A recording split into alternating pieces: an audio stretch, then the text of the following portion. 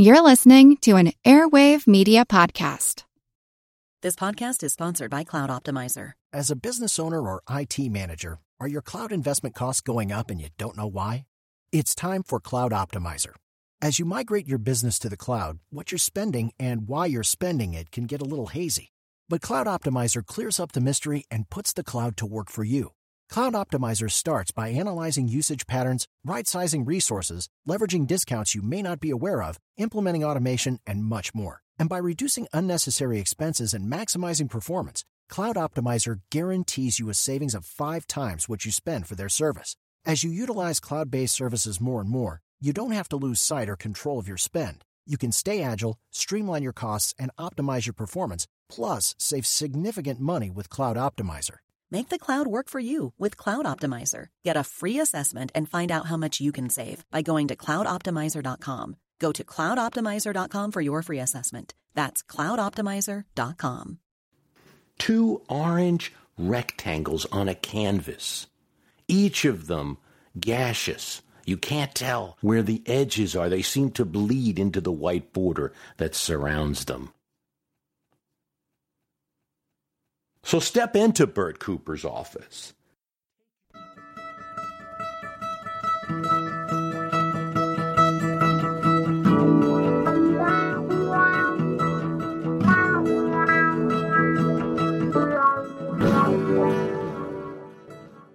Take your shoes off first and stare at the Rothko painting. What do you see? Yes, indeed, I'm going to talk about Mad Men, the TV show that just ended, a little bit today, including the question of, well, did he or didn't he? And if he did, what does it mean? That viewers of the program will understand. Why not? Never has a TV series been so much like a history class, taught us so much about a period of American history and culture in which there were profound societal changes. And never has a TV show been so artful in its attention to detail, and in a way, revealing about how we can even view history. I'll talk about all that. But first, I don't ask you to buy the world a Coke, but if you do like the program, consider donating. You can do that at www.myhistorycanbeatupyourpolitics.com. For the archive to My History Can Beat Up Your Politics, where we have most of the episodes that we've recorded since 2006, for access to that suggested donation is $25. Thank you to those who have donated. Before we get into TV shows, we have a Republican primary on our hands, so it's useful to think about another one. January 1980. The Iowa caucuses, in a bid for publicity, do a straw poll of all of the caucus members to attract attention. The straw poll is among the presidential candidates. That year in 1980, it's clear that Ronald Reagan is the front runner. Former governor of California, he had challenged Gerald Ford, sitting president in 1976, and almost won the nomination then. 4 years later, he's the front runner. It doesn't seem like anyone could take him on, but people try. And most prominent among them is George H.W. Bush. And then we would have just said George Bush, former ambassador to China, former CIA director, former congressman from Texas, moderate Republican. His whole career, he says he's fought against extreme right-wingers in the Republican Party, as he calls them, the Birch stuff, referring to the John Birch Society of that time. And it's odd as to why George Bush is running. He's never a popular favorite. His electoral experience was in the 60s. He lost an election in Texas, Senate election, to Lloyd Bentsen in 1970. Couldn't carry his own state. It might have been some personal grudges that got him in. He had been passed up for the VP nomination in 1976.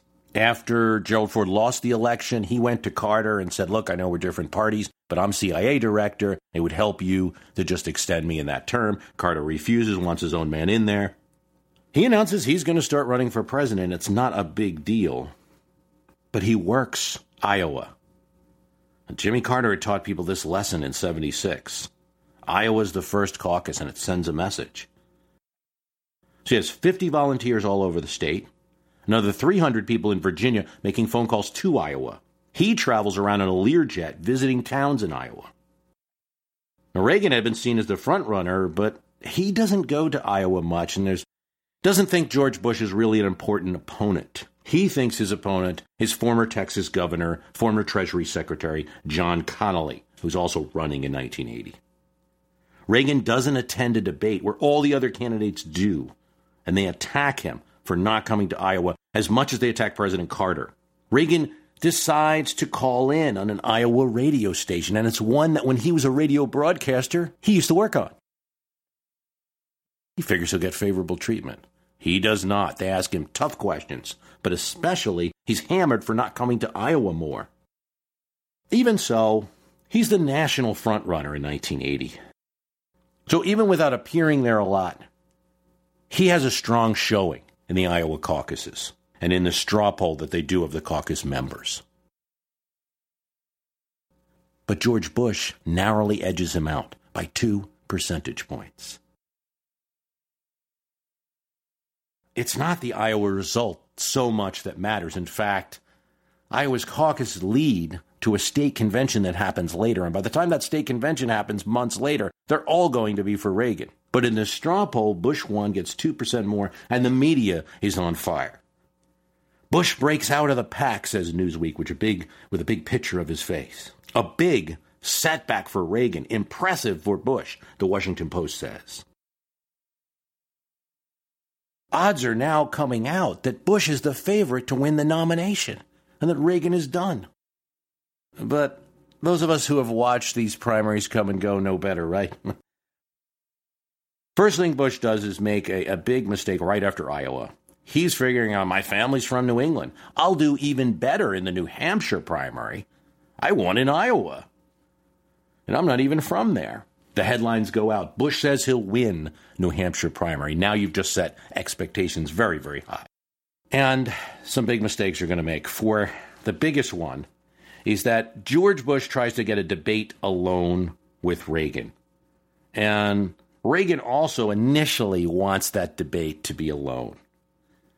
So the Nashua Telegraph sponsors a debate, but the newspaper says, look, we're not going to have a debate with just the two of you. We want all the candidates in. And Reagan says, that's fine. I will pay for the debate. I want a chance to debate Bush, this seeming frontrunner now, who has, outlapped me one-on-one. So there's a brief and seemingly unimportant event that nobody at the event really understood would have any impact on the race. Just lasts a few seconds. That makes history. It's decided that all the candidates can participate, even though Reagan's sponsoring the event. But when Reagan gets there and Bush gets there, there are 2 chairs. The Nashua Telegraph had decided that the debate was just for these 2 candidates. Everyone's confused. The audience is confused.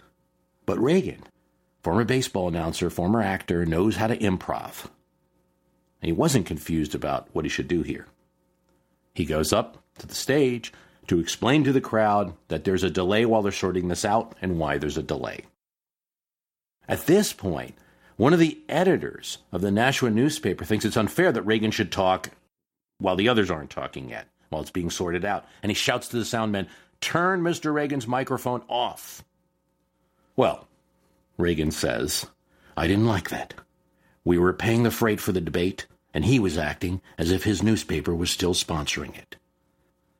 I turned to him with the microphone still on, and the first thing that came to my mind, I'm paying for this microphone, Mr. Green." Forget that his name was Mr. Breen. The crowd goes wild, and it just seems like a stand that Reagan's taking that somehow had something to do with Bush, even though it didn't, really. For this and other reasons, one of the big supporters of Reagan in New Hampshire is going to be the Manchester Union, a fairly conservative newspaper. They're going to attack Bush. They called the Iowa result a CIA operation.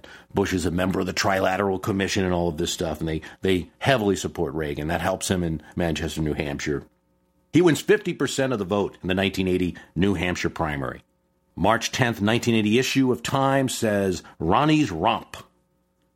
Bush stays in it until May, And he wins 4 primaries: Massachusetts, Connecticut, Pennsylvania, and Michigan. Connally doesn't win a single state. He's beaten in South Carolina, drops out.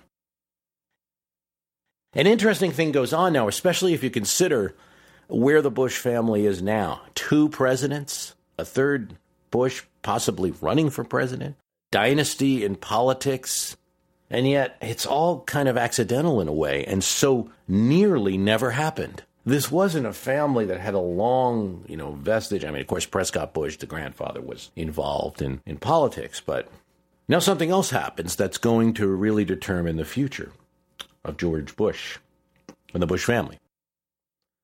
You get to the convention in Detroit in 1980. Reagan's easily nominated. What he really wants at this point is to bring former President Ford in as his vice president. Mix the moderate wings, conservative wing of the party, have a big name, a former president, bring in the competence of someone who's had the office, who knows the office, but yet was unelected. Ford actually kind of likes this idea of jumping back into the political ring, but he doesn't like being Reagan's second in command. And he has a couple of negotiators, and some of the names you're going to know, Alan Greenspan, Dick Cheney, who go to the Reagan people and say, we can make this happen, but it's got to be more like a co-presidency. For instance, we want some control over foreign policy. And probably I'm going to want Henry Kissinger to become Secretary of State again. The Reagan people are uncomfortable with this. They'll offer the vice presidency to Gerald Ford. They'll give him the kinds of assurances that modern presidents have been giving vice presidential nominees all along now. I'll involve you in meetings. I'll consider your advice. The Ford team wants more. The Reagan team doesn't want to give it. That falls apart. Now, even there are people that are more well-known than George Bush. So Howard Baker, for instance, polls higher when they do a quick poll to determine who they might pick for the VP nomination. But Bush had run in the primaries. He did represent enough of the other wing of the Republican Party. And he's from Texas. Texas is a big state. Jimmy Carter had won Texas in 1976. It's hard to imagine a Democrat winning Texas. Well, it hasn't happened since. Stayed in contention in 1980. And because of that, Bush is put on the vice presidential ticket and runs for president on his own in 1988. Eric Atkinson writes, with the exceptions of 1964 and maybe 1980, I can't think of any GOP primaries in the last 60-plus years where the big money establishment favorite lost to a more conservative insurgent candidate. This election has the makings of another potential exception. What are your thoughts? I think there's some truth to it, and I really do think that in 1980, Reagan was almost establishment, even though he was conservative. He was seen by so many as the front runner. There was a lot of support for George Bush, particularly after he won Iowa. He was starting to get a lot of corporate support. But both Connally and Bush were less organized, had less successful campaigns, and they just weren't serious after a month or so. And after New Hampshire, it really wasn't a serious threat anymore. 1964 is an interesting example. I think even though Barry Goldwater was a bit of an insurgent, one of the things that's not well known is that Goldwater almost ran in 1960, and his campaign was talked down by the Nixon people. And there was play, though, for him to run in 1960, and he personally, Goldwater, decided not to do it, that he wouldn't accept it.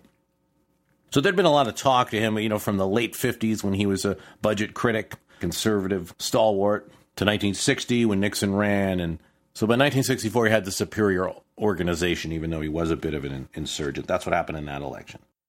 Yeah, I can't say anything happened since then. Of course, there's 76, where Reagan came awfully close. In 2015, I think we could be making too much of the dividing line between the establishment and the Tea Party wings. I mean, they've always been there. Goldwater, Rockefeller, Taft and Eisenhower back in 52. And I think that there are kind of some candidates that blend a little bit of this, like establishment and conservative, that could appeal to both. And I would put like a Rubio or a Walker in both places, maybe Kasich if he decides to jump in. Jeb Bush has made some mistakes, but American politics loves that, second story, the comeback. So I could see these where someone else becomes front runner, has a little run, and then Bush gets back in it. But if he wants to stay in it, he's got to get better. Ryan Dotson asks, have there ever been this many declared candidates, either Republican or Democrat, before? The field is so large. Even a frontrunner right now has a relatively small fraction of the attention. Thanks, Ryan. I think it's large, but it's early.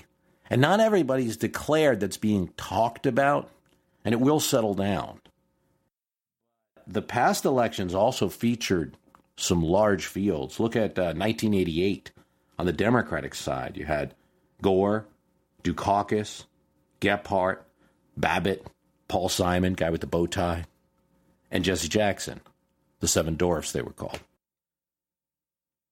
Even in 1980, on the Republican side, where it was pretty clear that Reagan was the frontrunner, you had a lot of other names. You had Connally, Bush, Reagan, Howard Baker of Tennessee, John Anderson, Illinois, another congressman from Illinois, Phil Crane, also ran, and Bob Dole.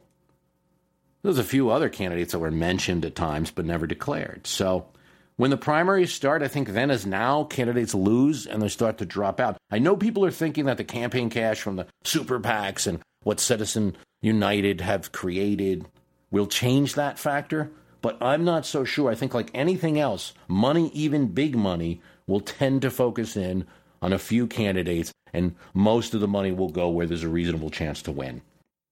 I think that the Midwest is such an obvious target for Republicans now. Can't rule out someone like Scott Walker, either as a presidential candidate or let's say Jeb Bush is able to get the nomination as a vice presidential candidate. The GOP has been targeting this area, the Rust Belt, for a while. It is part of its strategy. A winning GOP combination doesn't have to involve it, but really should involve Wisconsin, Minnesota, Ohio, or two of those three. Obama has won Minnesota and Wisconsin really with the help of uber turnout in the cities. And it's going to be interesting to see if Democrats can repeat it in 2016. It's clouded the fact that prior to these elections, Wisconsin was very close in 2004. In 2000, Wisconsin was desperately close for Gore. So that's the reason I come back to Walker. I also think that there's that issue Bush has with the dynasty in a party that's a little skeptical of that. The GOP kind of likes the blue-collar everyman, and Walker's a person that is at least trying to represent that. There's the theory that you don't always go for the state, although Wisconsin is an important state, adding to the Electoral College, but you go for the region. And I don't think anyone else talks about this, but I brought it up before. President Obama, first African-American president, but also the first Midwestern president we've had in some time. And I know it's not commonly thought of this way, but, when you're the senator from Illinois and a rising star in Illinois, you're getting a lot of coverage in Indiana, which he did carry in the 2008 election. You're getting coverage in the other areas. It helped him, for instance, in Iowa, to be from a neighboring state. You're in touch with certain issues. I think in Obama's case, the ethanol issue helped. So I think that candidates from one state can help to pull in neighboring states, particularly where media coverage kind of bleeds across state lines. That kind of leads me to Walker on one part of the ticket or another, at least right now. We'll see how things go. Okay, well, from real history to a mix of real history and fiction. The closing of the series Mad Men, watched by 4.5 million viewers, including myself, within the first 3 days. What they call live plus 3. In other words, all the people watching it, all the people that watched it within 3 days, including DVR. That's how ratings are done now. It's what advertisers expect now. You get 4.5 million viewers, according to AMC, the network that hosts the series. It's funny in a way because how different Americans are than where their television watching used to be. Compare that to MASH, when the series had 125 million viewers, the most for a finale ever. Cheers, 93 million viewers. Seinfeld, 76 million viewers. Even Everybody Loved Raymond came in at 32 million. That alone makes a statement about how we aren't all watching the same things. At least at the same time, because I'm sure some will watch that finale later and later in a way that they probably would never see the MASH finale for many years if they didn't see it that night. First, the real part. In 1971, Bill Backer, the creative director on the Coca-Cola account for McCain Erickson, was traveling to London to join some songwriters to arrange some jingles for the Coca-Cola company. The plane approaches Britain, and there's heavy fog at London's Heathrow Airport.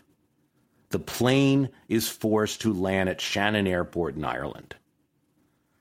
The passengers that he's with, he noticed, they're just irate because there's only one hotel. Everybody's got to share rooms. It wasn't a good scene. Customers are yelling, etc. But what could you do? And the next morning, Backer notices that the passengers are in the airport coffee shop, awaiting clearance to fly. And they've calmed down now. And several of them, who had been among the most irate, are sitting there laughing and sharing stories with each other over a bottle of Coke. Here's what Backer says. In that moment, I began to see a bottle of Coca-Cola as more than a drink. Let's have a Coke was actually a subtle way of saying, let's keep each other company for a while. And so Backer told them that they should start working, instead of on the jingle planned, they should work on the idea he had. I could see and hear a song that treated the whole world as if it were a person the singer would like to help and get to know. I'm not sure how the lyric would start, but I know the last line. Pulls out a paper napkin on which he had scribbled the line, I'd like to buy the world a Coke and keep it company. It's released in 1971. The ad is a huge dramatic hit. Coca-Cola, its bottlers, get more than 100,000 letters about the ad. The demand for the song is so strong that radio stations are getting called to play the commercial, so they have to release a single. I'd like to buy the world a Coke. And they do. Well, this is a spoiler alert, so turn it off right now if you don't want to hear. Only in the internet age do I have to give a spoiler alert so long after the program. But that's how it ends, with that classic Coke commercial from 1971. The implication is that the main character, Don Draper, had designed the ad, although that's the subject of some controversy I'll talk about. The name of the show is called Person to Person, and it features Don Draper and 3 person-to-person calls that he completes with women in his life. His daughter Sally, ex-wife Betty, the copy director he hired, Peggy Olson. Person-to-person call is an old operator assistance service the telephone company used to do, where you call a person and the calling party wants to speak to a specific person and not simply anyone who answers in the household. If the operator is not able to reach that person, you're not charged for the call. Person-to-person call. Telephone calls used to be expensive. Matt Weiner, the creator of Mad Men, did this on purpose. A lot of the most important things in my life, he said, have happened to me over the phone.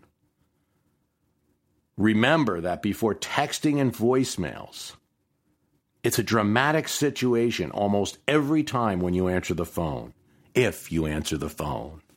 Person to person. So I thought that was interesting about changing times. Everyone had a different reaction. I looked at the TV set and just thought that the Coke commercial at the end was a nice little musical interlude, just like the show always featured. Didn't think anything of it. Certainly didn't think that the main character, Don Draper, designed the ad.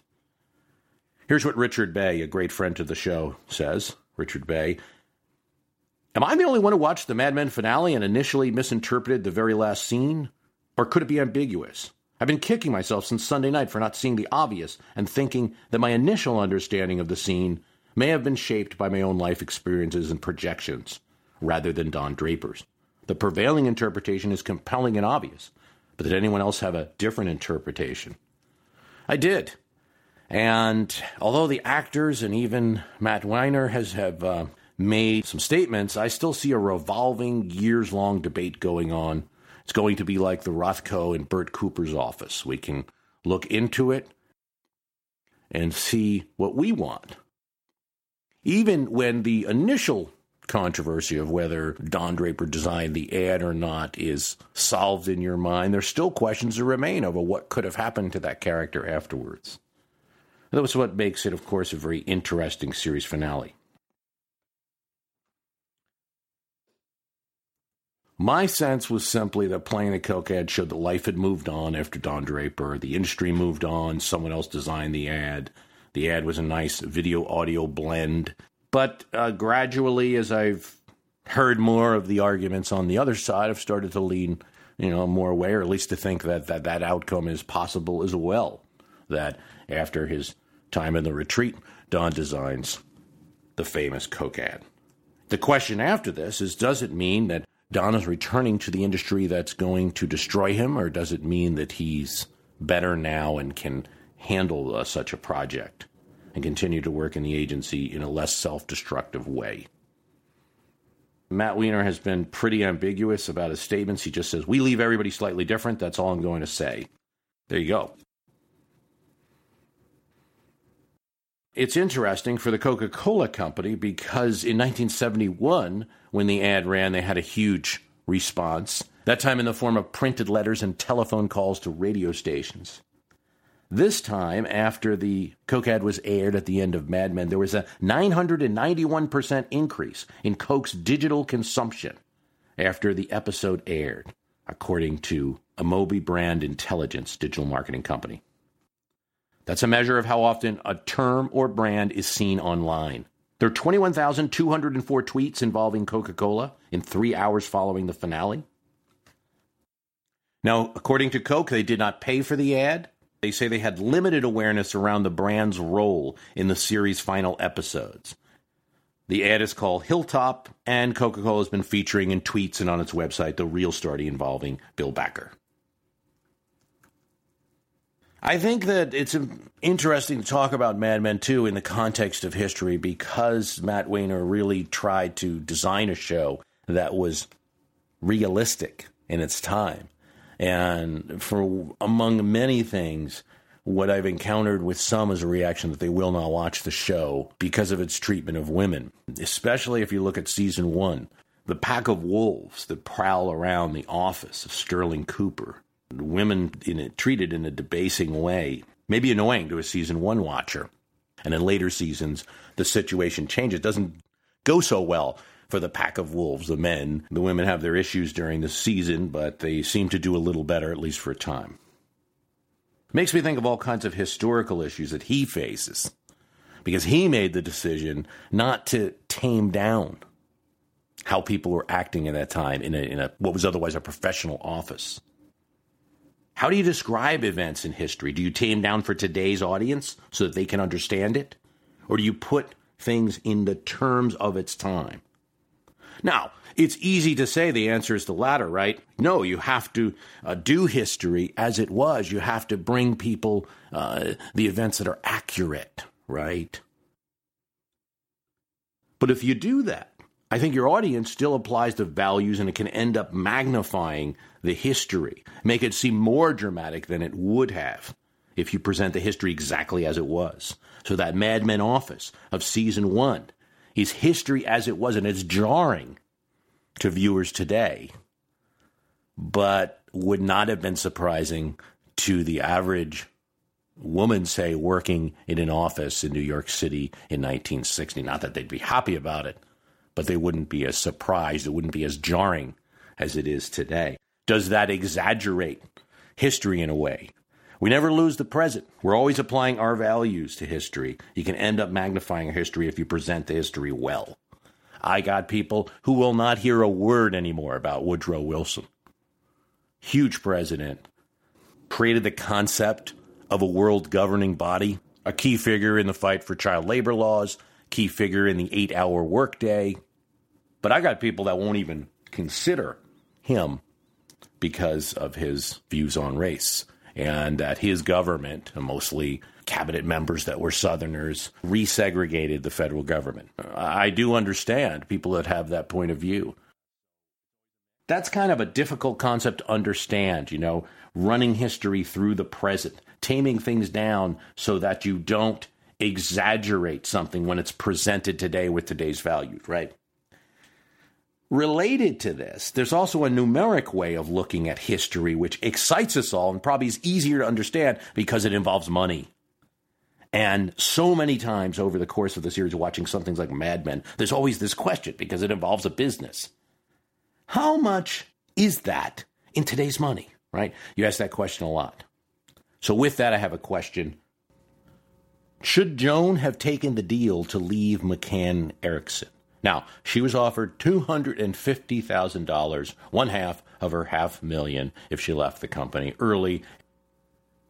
I'd say yes. I mean, she is being offered $250,000 in 1970 dollars.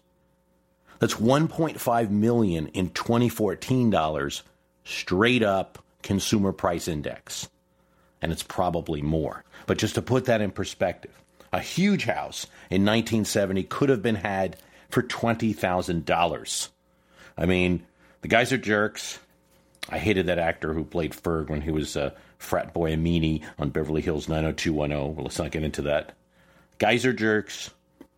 Going to make her life a living unbearable nightmare. The jacketless, white shirt Machoville of McCann Erickson, at least as portrayed on the series. But the offer is not so jerky. 50 cents on the dollar for getting out early. Many prices are controlled. You know, we've over time found out how to get more eggs and milk to people. So CPI is only one measurement. It's the most common, but there are other ways. One of my favorite is share of GDP. Or simply said, if Joan received a $250,000 check, how many $250,000 checks are available in the United States of 1970 versus how many $1.5 million, if we're looking at straight up CPI, is available today? It's kind of a measure of economic power, what the meaning of that $250,000 is in 1970 versus what the meaning of $1.5 million would be today. Suffice it to say, it was harder to get $250,000 then than it would be to get $1.5 million now. In share of GDP terms, Joan is about to get $4 million. So, yes, I certainly think she should take the deal.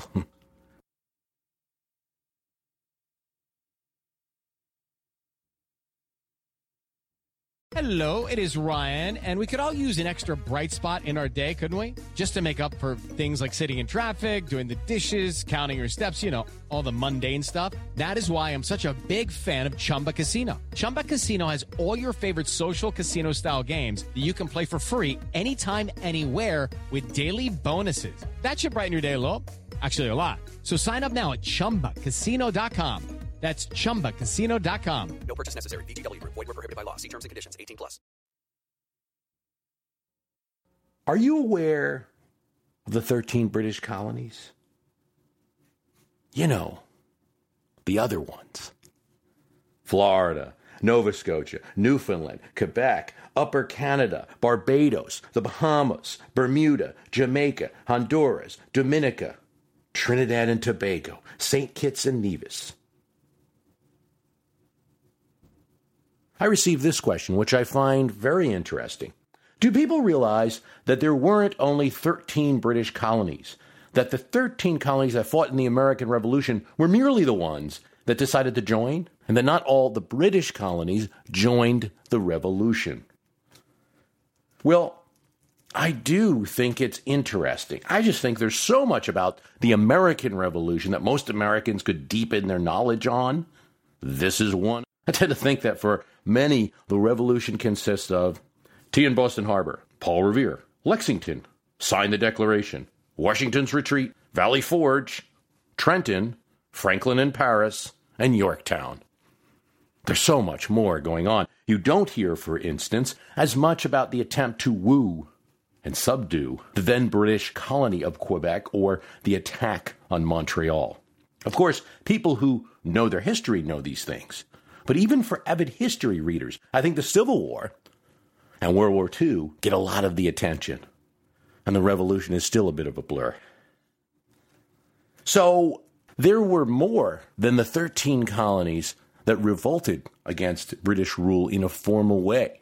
There are many more colonies. In fact, there are more than 13 even, but those 13 are probably the principal non-eastern seaboard, besides Florida. So there was a larger sphere of British control than just those 13 American colonies from Massachusetts to Georgia. And how those areas were reacting should be considered more if you want to know more about the Revolution and why it turned out the way it did. That being said, you have to draw a line between the 13 colonies that revolted, again, Massachusetts to Georgia, and the other parts of the British Empire, because they are very different. The parts of the British colonies that entered revolution, the 13 colonies, were the power sphere of the Americas, outside, of course, of Indian nations. I mean, no one elsewhere in the Americas had any population close. There were 600,000 New Englanders. If we constrict ourselves to the British Empire and say, why didn't the other British colonies revolt? 90% of European or white settlers in the British Empire lived in the 13 colonies. So that's just 10%, a little less than 300,000 living in all of the other colonies. And because of the garrison nature of those other colonies, it made it harder for them to join along with the Massachusetts Tea Party or the Virginia revolts. So I wouldn't say that it was an equal choice for these loyalist colonies that didn't revolt, as opposed to the other 13. Most of those colonies were going to stay with Britain. There are probably 3 exceptions where some form of revolt is possible. The best chance was Quebec, which had just recently become under British control after the Treaty of 1763, after the French and Indian War was concluded. I would add to that 2 others that aren't thought of much, and that would be Nova Scotia, because of the large amount of New England settlers there, and the island of Bermuda, because of the connection that it had to the colonies, a very strong one we're going to talk about.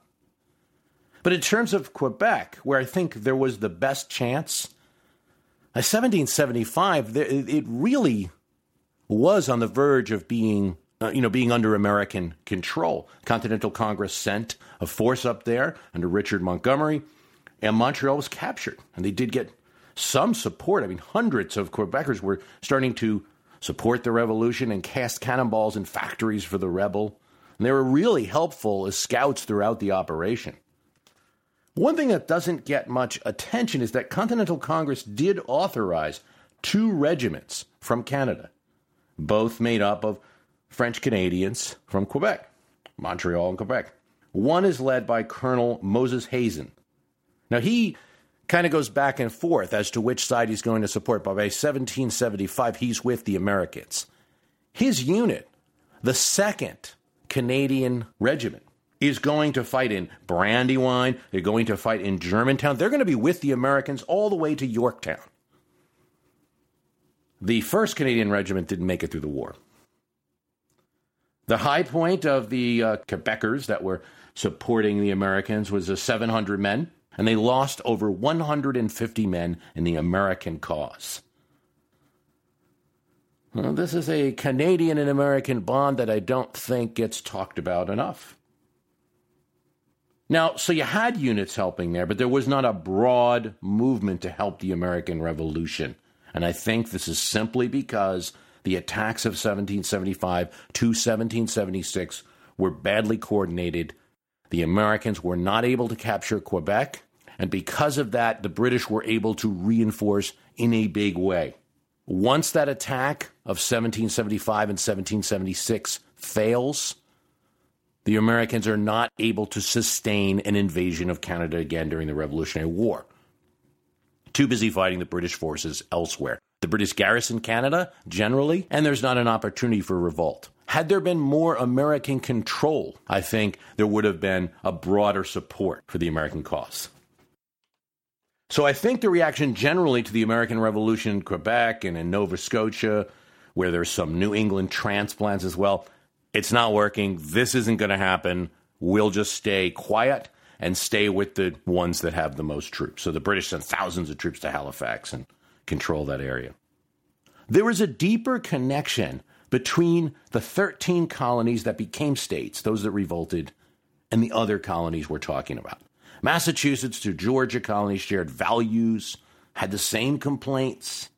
In fact, to some degree, there was competition between the Maine to Georgia colonies and these other colonies, particularly in the West Indies. I mean, most of the 13 colonies wanted to expand westward, but having Yankees in the Appalachians would not have been a desired policy goal for most in Quebec, no matter what latent anger they might have had at Britain over their defeat at the Plains of Abraham. As for the Atlantic and West Indies colonies, there was a good degree of American sympathy in Bermuda and the Bahamas. And Bermuda, which has a connection to, particularly to the Virginia colonies, receives all of its food, not from England, it's too far, receives its food from the American colonies. It was noticed in London. The governor of Bermuda is constantly sending reports to the War Ministry, help. In 1775, Bermuda transferred barrels of the king's gunpowder to the American colonies to help the effort. There was nothing that the governor could do about it. And then, in order to continue to receive food from the colonies, they continued to support them, particularly providing Bermudan ships and salt. Bermudan ships had fast speed and were able to outrun some of the British gunners. In 1780, Washington considers a plan for taking the island. It doesn't happen, but there's still sympathy in Bermuda. For the other British colonies, it was a greater degree of benefit to stay loyal than for the 13 colonies who revolted. I mean, the West Indies, the Caribbean colonies generally, there was a lot of voice support for the American cause in the Bahamas, enough to concern London. Before there was a revolution, there was an association and a boycott, and that boycott was directly aimed not only at London, but at the West Indies colonies. Alexander Hamilton's writing a series of letters with a loyalist minister, Sam Seabury, prior to the revolution. And he talks about this a lot because, Hamilton was from Nevis, and he understood how the West Indies colonies worked. He said, look, the Americans are going to need to make the West Indies colonies suffer a bit so that the message gets back to London. We're boycotting these islands. We're not doing business with them. And that's going to make them suffer, and the message is going to get to London. So it wasn't a common cause. It was kind of a triangulation of a little bit of suffering for the British colonies in the West Indies that would help the American cause. My point being, Alexander Hamilton and others saw the two areas as different places.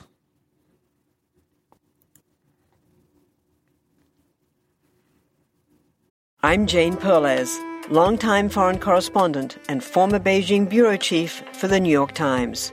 I've been a foreign correspondent in lots of places: Somalia, Indonesia, Pakistan, but nowhere as important to the world as China. China is not dropping anti-democratic paratroopers into Montana. But of course, we did see things like the weather balloon / spy balloon riveting the whole country for a week. This is Face Off, an 8-part series in which we'll take you behind the scenes to key moments in the tumultuous U.S.-China relationship. We'll speak with a diplomat, a spy, a tech reporter, a U.S. admiral, even Yo-Yo Ma. Plus, my pal and noted China historian Rana Mitter joins the conversation. We'll look at what's driving the two nations apart and explore whether anything can help bring them back together. Face Off launches April 9th. This is made clear in Alexander Hamilton's full vindication of the measures of Congress in 1774. But the question highlights something that's really important to know. There's a degree to which the American Revolution was an inspirational exercise, and there's a degree to which some on the continent were bullied, intimidated, or just passively put into revolution against Britain. It doesn't make me unhappy that it occurred, but it's still good to know that history. Because if you see how places like Newfoundland and Nova Scotia had a considerable population of transports from New England. They kind of reacted in a passive way. In other words, in Nova Scotia, I think some of the reaction was, oh good, the British are sending thousands of troops from Britain to fight the Americans so that we don't have to form militias and fight against our former New England neighbors and friends. I think the same reaction could have happened in places like middle states like Pennsylvania and Delaware if, say, they were located on an island and didn't have to worry about the effects of other colonies revolting right next to them.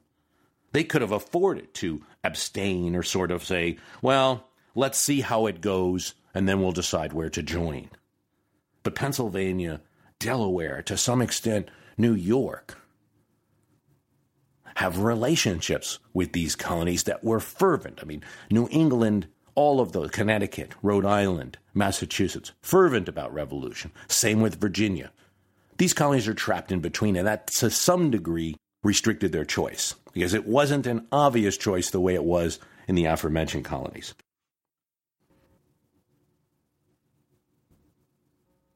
Okay, well, here's some TV related. I just recently started watching the American version of House of Cards on Netflix. Great show, but I have to admit I far prefer Ian Richardson and the British version of House of Cards from the early 90s. Ian Richardson is so much more effective in the role as Prime Minister / killer.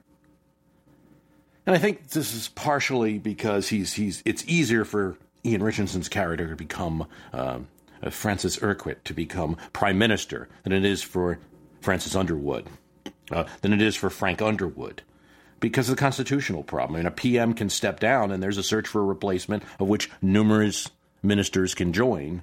But in the U.S. system, there's rules. It has to be, the VP who replaces the president, so he had to have events happen to make Kevin Spacey's character the VP.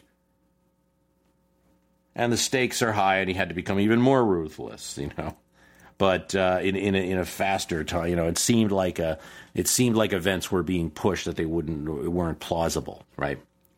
But I got this question: has the vice president ever stepped down to become governor, as in House of Cards? So this happens in an episode of House of Cards where the vice president just decides he's not very happy in the administration. He was happy in Pennsylvania, wants to go back to Pennsylvania, run for governor, and will easily win. Has it ever happened?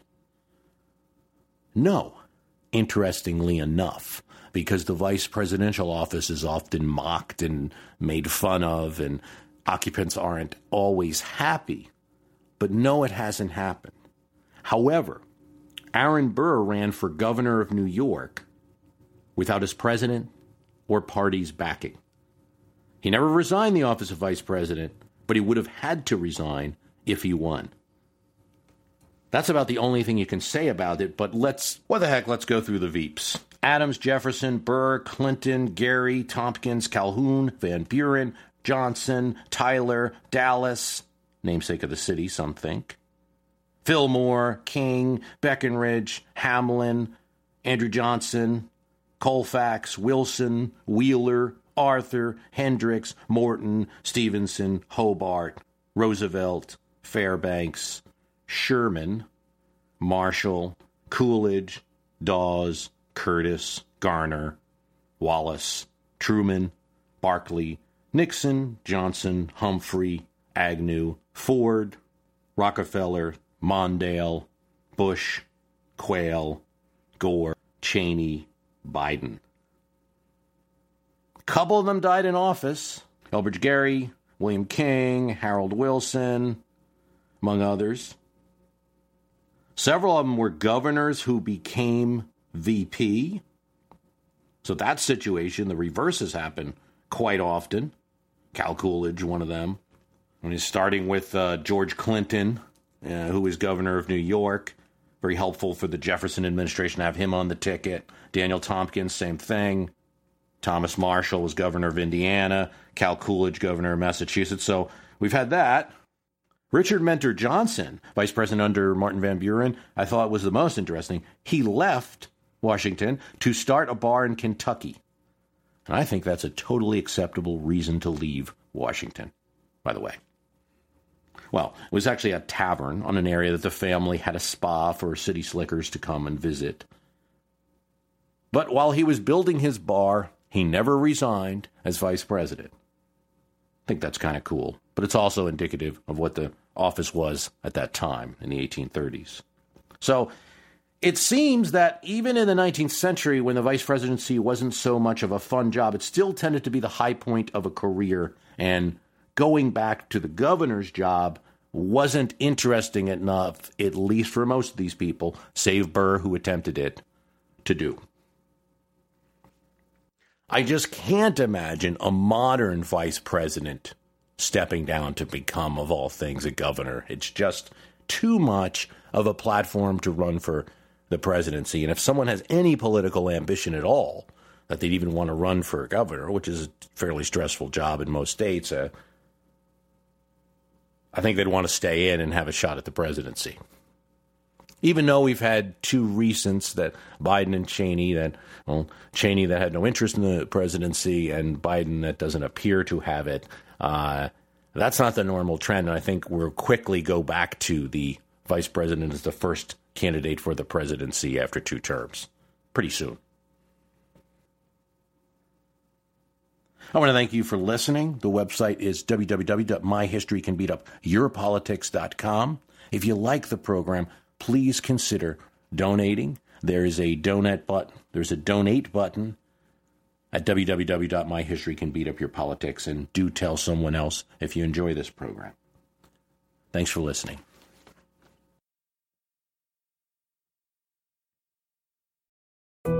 We all know how important it is to keep your eye on the money, and not just your own.